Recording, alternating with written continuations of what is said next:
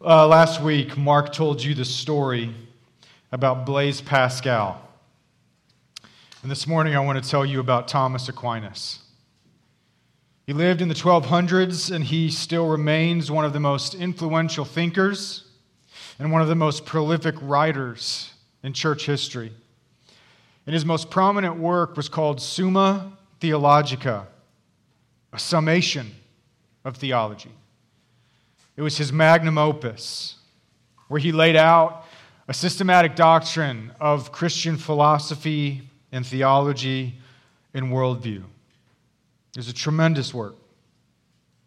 And he started writing in the year 1264, and by 9 years later, he'd written 1.8 million words. But he wasn't finished yet, but he was close. And then suddenly, he stopped writing. He just stopped writing, and he never finished it. In fact, he never wrote anything again. He simply decided to stop writing his life's greatest work. And his secretary and lifelong friend would finally ask him why he stopped, and he begged Thomas to finish. And in his response, Thomas gave the most meaningful words of his life. But like last week, you got to wait till the end to find out. Mark started it. I'll wake you so you won't miss it. At this point in the story, we followed Israel all the way to the mountain of God. Do you remember what it looked like? You see it in your mind. This mountain was shaking with a constant earthquake, consumed in fire and wrapped in smoke, surrounded by thunder and lightning and covered in thick darkness. And inside of that thick darkness, high on the mountain, was where God was.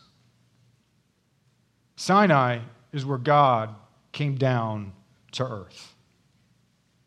And all the people stood far off in terror. Of course they did.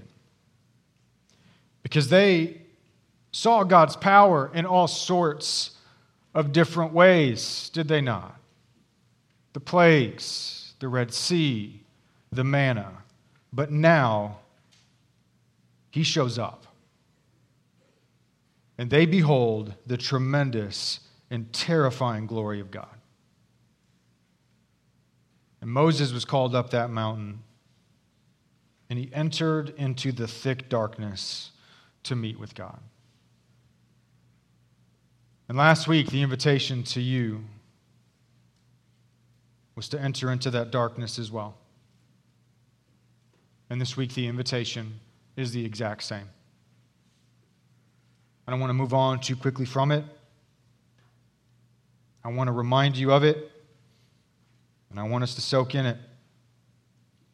Because here is what is true of you. God is calling you up the mountain to enter into the darkness and seek the reality of all realities. Because don't you know that the whole point of your existence is to know fully and completely what lies on the other side of that darkness? How the whole point of your life is to know its mysteries and all the secrets it contains. Because what Moses and Israel see physically in this darkness, it has a deeper meaning for us spiritually. This darkness reminds us of the spiritual journey that we're all called to take.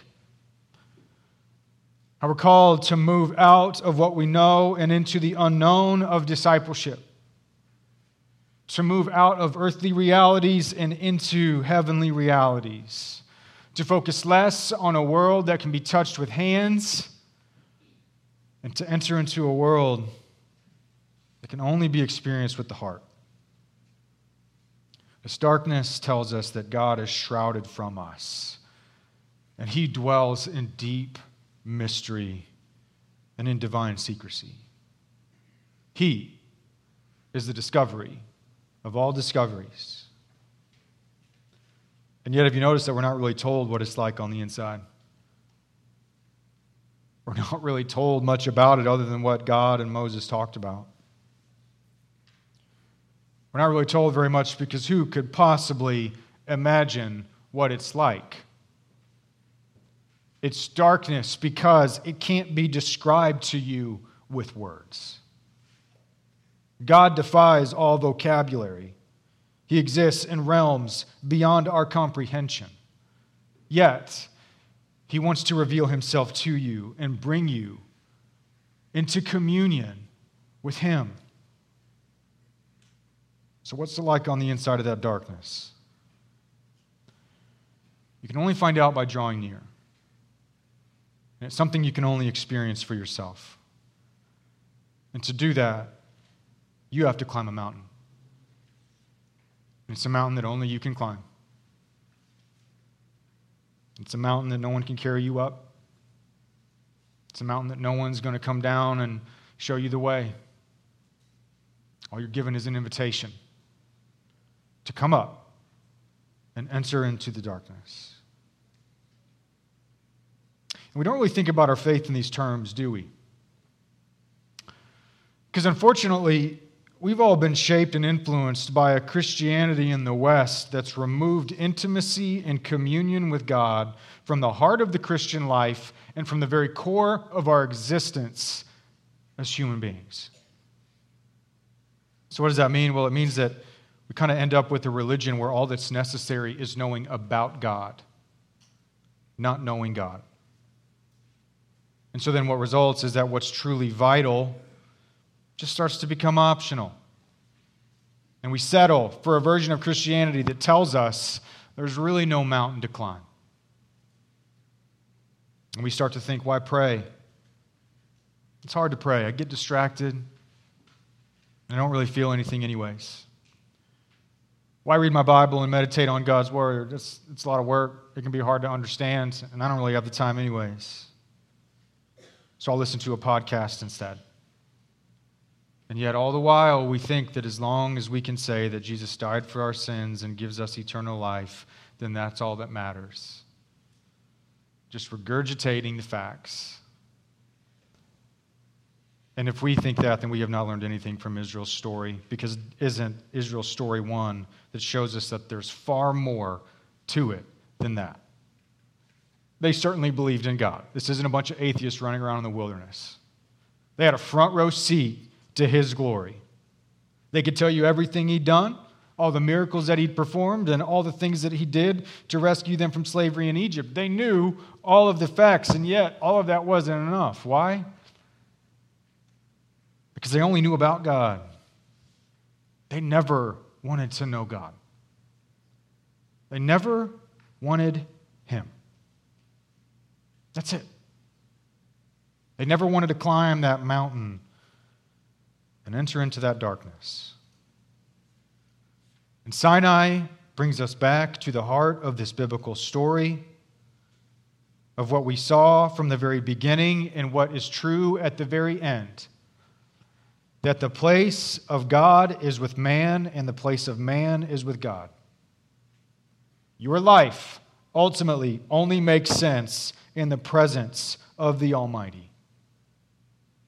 Sinai reminds you that God calls you up that mountain into the darkness where He dwells. But Sinai also teaches us why we're content staying at the bottom and why we're never willing to ascend. Sinai teaches us how we settle for so much less. So what do we see? Well, to set the stage, we need to know what happened in between last week's passage and this week's passage.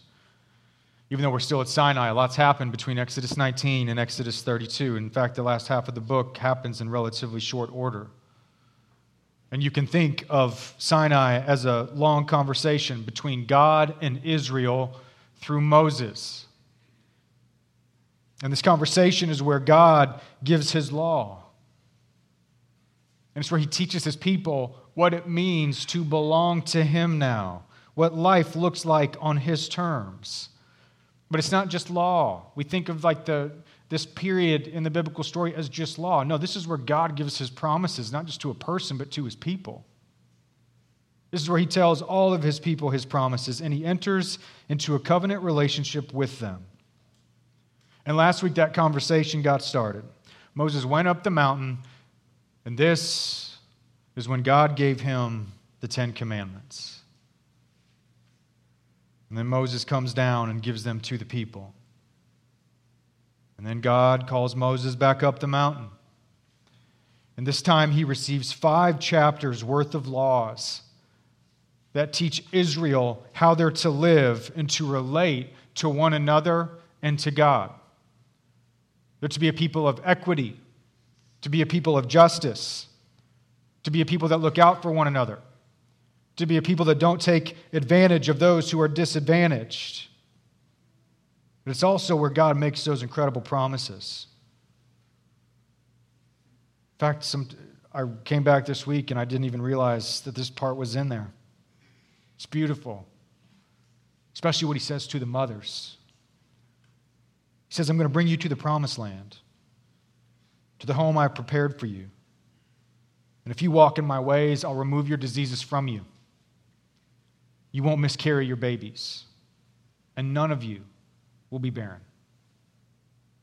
I'm going to remove your enemies, and I'm going to bless you so that you can enter into the rest that I desire for you. And Moses brings all that down to the people. And they say that they will do all that God has asked. And then we see Israel enter into a covenant relationship with Yahweh, the God of heaven and earth. And they become a people unlike any on the earth. And that brings us to our passage today. God calls Moses back up the mountain once again, which at this point, Moses has got to be really tired. It's a long mountain when you're 80 years old. But he goes back up. And this time, Moses is up there for a really long time. He's up there for 40 days and 40 nights. And this is where everything falls apart. It's been over a month since Moses had gone up, and now Israel is afraid. What became of Moses? He's got to be dead. Who's going to survive in this desert wilderness on top of a mountain without any food and without any water? Our leader's gone. What are we going to do now? The people are anxious and afraid and untethered. And so they go to Aaron and they say, hey, you up and make us gods that will go before us and lead us to the promised land. It's a big request. So what are they really looking for in this request? They're looking for something to stabilize them in all of their fear and uncertainty. They're looking for something to make them feel like everything is going to be okay. So Aaron listens to the people and tells them to bring their gold and their jewelry, and he throws it into the fire, and he melts it down, and he forms and he fashions a golden calf. And he presents it to the people, and he says, behold, O Israel, the gods who brought you up out of the land of Egypt. He makes an altar, and the people run to that altar. They don't stand back in fear. They run to it with their hands filled with their sacrifices and their offerings. And then the next day, they throw Woodstock. They throw a huge feast, and they rise up to party and play. And all of the people celebrated and rejoiced. Now, we can look at this so easily and think, how silly. A golden calf? Really? I've never done anything like that. I'd never do that. Truth is, this story has our number. Because notice how Israel isn't inventing some brand new God here. You don't create this golden calf and say, behold, this is our new God named Frank. No, They say, "This is who brought us out of Egypt. This is who saved us. This is who rescued us. And this is who will guide us and lead us all the way home." So do you see what they've done? They've made a representation, an idol of Yahweh. And they knew this was wrong. Why? Because they'd already been given the 10 Commandments. And what's the first commandment? No other God but me. What's the second? Do not ever make an image of me. You can't make anything. They're going to even come close to representing me. I want your full attention. I want you looking at a piece of gold, something created, something natural, something unnatural. You look at me and only me. Israel is doing something that they knew was wrong, and God forbid it, but they did it anyways. And so what's Israel really trying to do with this golden calf? They're trying to fabricate God's presence in their lives. They're trying to create a forgery to replicate His presence with them. Because in the midst of that fear and that uncertainty and that anxiety, they wanted something to look at to make them feel safe and secure and satisfied. We do this all the time. It's just that our forgeries look different. And we create our golden calves in the same way that Israel created theirs. So how did they do it? Well, the first thing is they gave their gold. And yet, where did all of that gold come from? How did all these slaves get all that gold? Well, if you remember, God gave it to them. When they left Egypt, He made the Egyptians so miserable that they gave Israel all of their gold and wealth just to get them to leave. It was a gift from God. Then they also threw this huge feast. And yet, weren't these the same people crying out to Moses just a couple of weeks before, less than 2 weeks before, about having no food and about how they were going to starve? So where did they get all of this food by the next day? It was the manna that God had given them. What other food did they have? It was the gift that God gave them. So do you see what's going on here? They're misusing God's gifts to try and replicate His presence. And they've settled for a forgery of the real thing. Can't we relate with that? We take God's good gifts to us and we misuse them to try and replicate what only He can offer to us and provide us. Just think about it. When life gets chaotic and you don't understand what's going on and you're anxious, you're afraid, you're worried, you're concerned, what do? Well, I'm pretty sure you don't go rob a bank. And I'm pretty sure you don't just go around your neighborhood late at night doing petty vandalism. No, it's in those moments that we take the good things that God has given us and we look to them to provide that sense of peace, security, safety, and satisfaction that we desire. And it's not as though those good gifts that God gives to us can't provide a measure of those things. It's that we look to those gifts and turn to them instead of ever turning to God. And so my spouse is going to heal me and take away all that hurt from my past. My spouse is always going to be there to make decisions for me and take care of me. My boss's approval is going to make me feel secure and make me feel like everything's going to be okay. My money is going to keep a dangerous world at bay and protect me. My money's going to buy me something valuable whenever I feel invaluable. My kids, my work, my clothes, my appearance, my health, this is what will rescue me from loneliness. This is what will rescue me from despair and from boredom and fear and insignificance.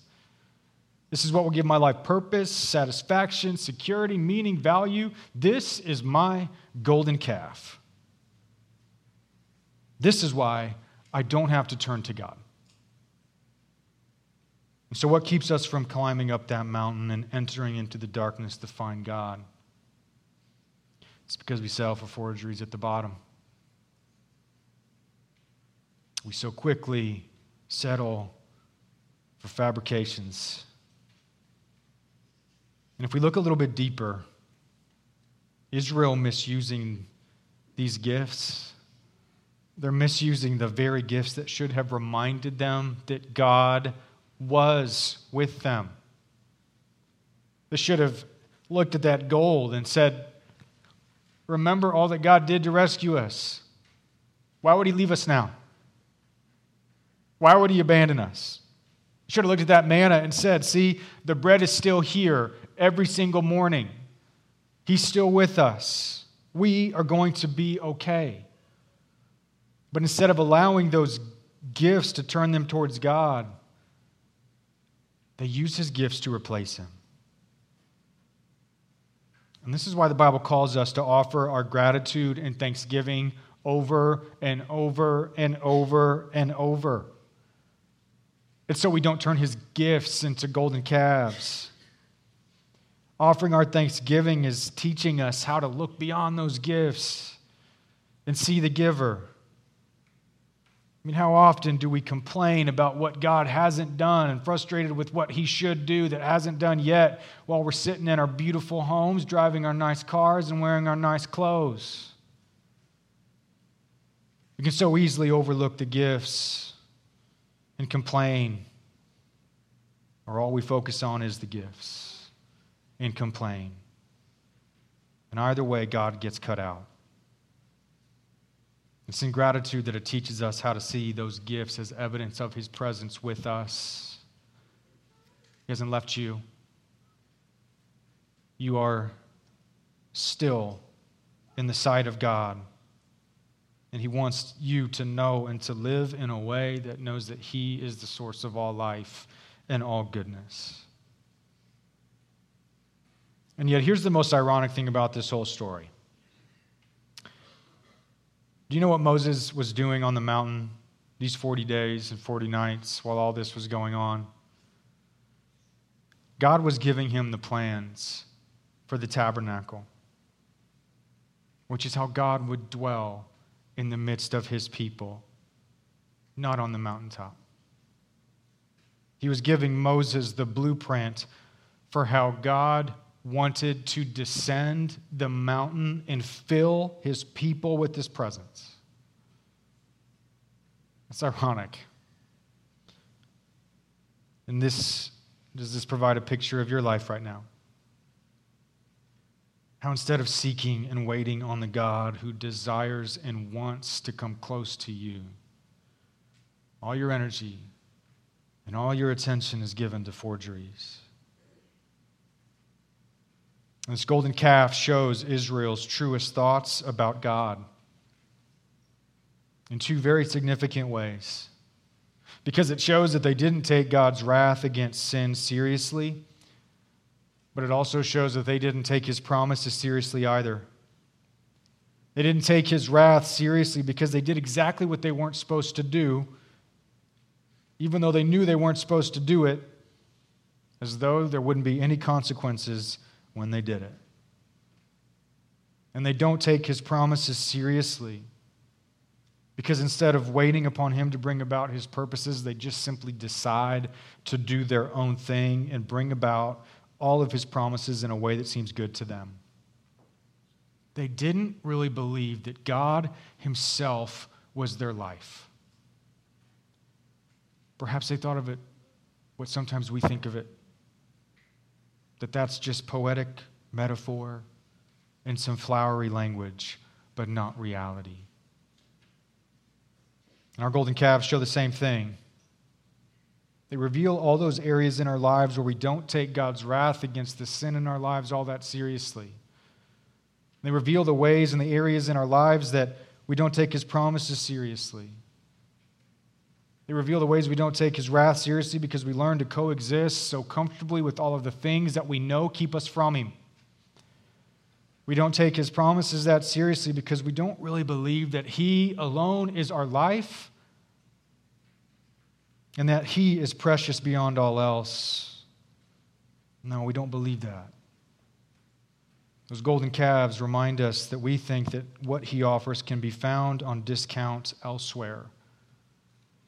Golden calves tell the story that God is replaceable. And in verse 7, when God sees what the people have done, it says that he burns with anger. And God tells Moses what happens, and then God says something that's hard for us to process. This is the passage that the ex-evangelicals and people that deconvert always point to say, that's not my God. We've arrived at one of those passages. God says, leave me alone, that my wrath may burn hot against them, and I may consume them. And I will make a great nation out of you. I'm going to consume them, and I'm going to start over with you. Now, up to this point in the story, what do you make of all that? God is going to consume the very people he promised to save and to bring new life into this world. And we've said throughout this series and so many times before that I know there are many among us that look at what God says here and we see all of that anger and we see all of that wrath and we think, this is the God I was waiting for. This is who he really is. He's nice and gracious. That's why he moved up. I thought it was just to get closer to the Shekinah.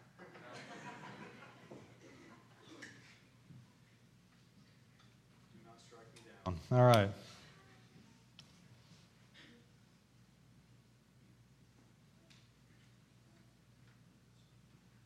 Come to a passage like this, and we think, of course, this is who God is. Yeah, he's nice and gracious and sweet as long as we do the right thing, but as soon as we don't, the hammer's going to drop. Because he is really, in the end, just an angry, wrathful, hairpin trigger kind of God. And if that's you, I want to challenge you with this. As long as you hold that mindset towards God, you will never enter the darkness and find him. Why? Because you don't actually take God's wrath against sin seriously. And you might say, well, how can that be? When I look at this and I think that he is a God of wrath, it sounds like I'm taking it seriously. No, it's not. It's because you don't think that God is justified in his anger. You've passed a verdict in your heart that he's harsh and he's cruel. You've passed the verdict in your heart that says he's the one who's guilty. And he's the one who deserves to be punished because he's unfair and unjust and cruel. So, of course, why would you draw near if all you see is a tyrant?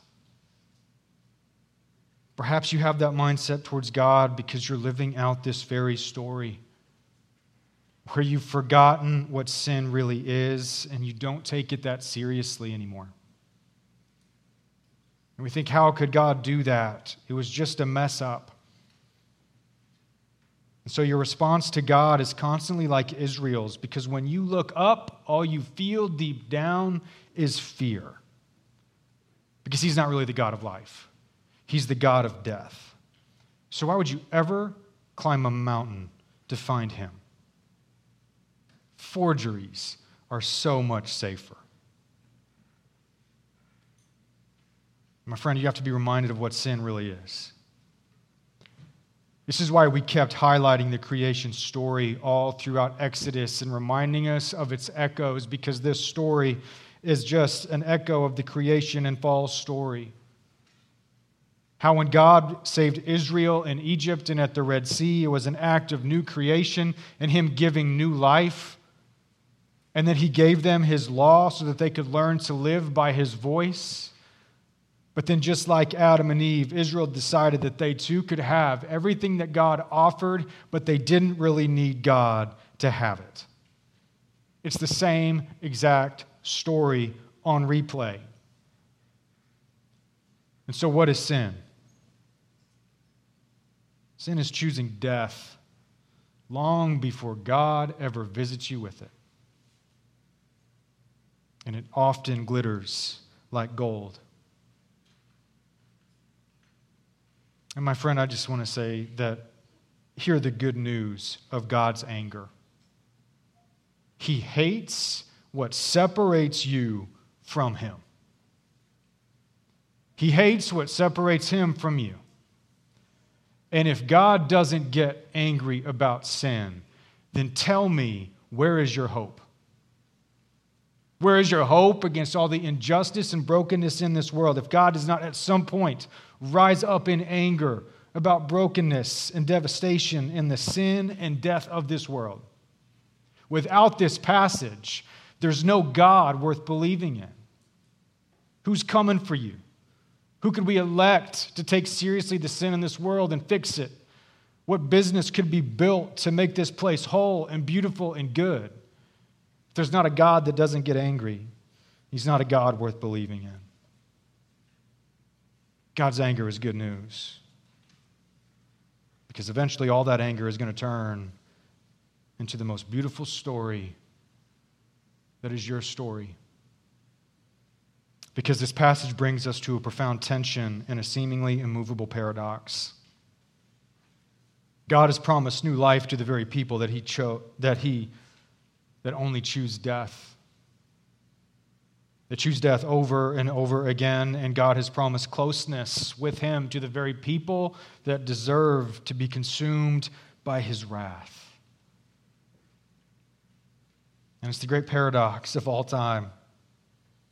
How can God's justice and divine wrath against sin coexist with His steadfast love and grace? And if Israel's story is our story, then the same paradox hangs over us.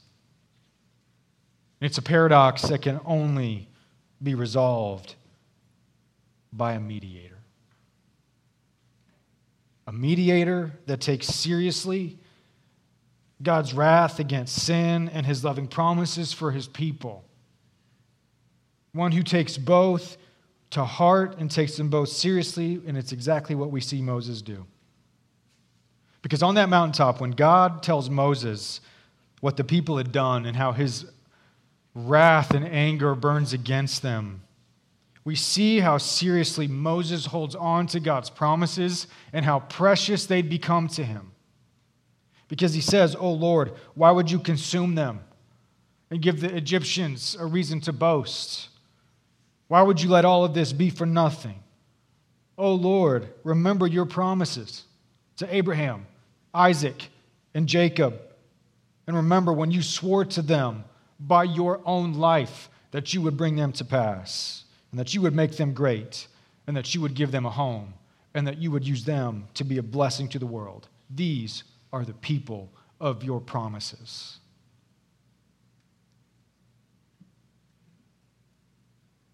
And God listened to Moses. And he relented from disaster. I don't have an explanation for this. The fact that even God would need to be reminded of his promises. But he does. And he remembered them. And he is faithful. How much more so do we need to be reminded of his promises? And when Moses comes down the mountain, he represents God and he executes judgment on the ringleaders of this rebellion to remove that poison from among the people. But then the next day, he says to the people, "I'm going to go up to God and see if I can make atonement for sin. I'm going to go up to him and see if I can make atonement for your sin." Moses goes up the mountain because he also takes God's wrath seriously, not just his promises, and he knows that a price must be paid. And if you notice, God did not call him up the mountain this time. He decided to go up on his own because God will listen to a mediator. God will listen to the one who takes his wrath against sin and his promises seriously. And Moses asked God for judgment to fall, but not on the people, it was on himself. O Lord, the people have sinned a great sin. Will you please forgive them? But if not, then let your judgment fall on me. Let me take their place and blot me out of your book instead. What an incredible moment. This is a different Moses than the one we first met at the burning bush, who is so afraid. This is a different kind of Moses with a different kind of boldness that entered into the darkness because he wanted to go in to meet with God so that his promises would be true. And he clung to that request and he asked to take the place of the people. Because Moses also shared in God's love for the people. We see a different Moses because it's what entering into the darkness does to you. You become like God in the beauty of his glory. And Moses says, let me take their place because I love them too. Let judgment fall on me so that your promises may be fulfilled in them. But to this, God says, no. No. Moses can't make that kind of atonement in all of his own imperfection. But God listens to the heart of his request, and he says, I won't consume them, but you cannot blot out their sin. You're not good enough, Moses. Moses is able to save their lives, but he can't save their souls. That would require a better mediator. That would require Jesus. But to see him, we have to climb a mountain. We have to climb that mountain you already know, where God spared Isaac and promised a better sacrifice. We have to climb the mountain of God, Golgotha, when it too was covered in thick darkness. And when you enter into that darkness, you find Christ, our better mediator, our God, live and in the flesh, the mystery of all mysteries, hanging on a cross. He is the better mediator that knows and takes seriously God's hatred and wrath against the sin that plagues us. But he's also the one that takes seriously God's promises and wants them to be true for me and for you. And it's where he says, Father, forgive them, for they know not what they do. They don't understand their sin. They don't understand what they've done. They don't understand what they do. But we know, and we understand. So let your judgment fall upon me, so that our promises may be fulfilled in them. And to this request, God says yes. It's at the cross that Jesus weaves together in his body God's hatred of sin and his steadfast love for his people. So what does that mean for you? Sometimes we have a hard time of understanding what all the cross of Christ means for us. So let's think about it in a different way this morning. What would Christ's sacrifice have meant for Israel in this moment at Sinai? If Christ had come and died then and there in the wilderness in Sinai, what would that have meant for them? It meant that they could now run up that mountain. They could run through all of that fire and not be burned. They could stand firm in that earthquake. They could enter into that darkness boldly and without fear and without worry because the wrath is gone. It has been fully and completely poured out, and all that's left is God's steadfast love for them that invites them to draw near and seek the reality of all realities in fellowship and communion with the triune God.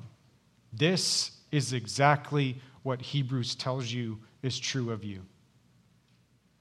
That you, in Christ, have been given access to the top of the mountain.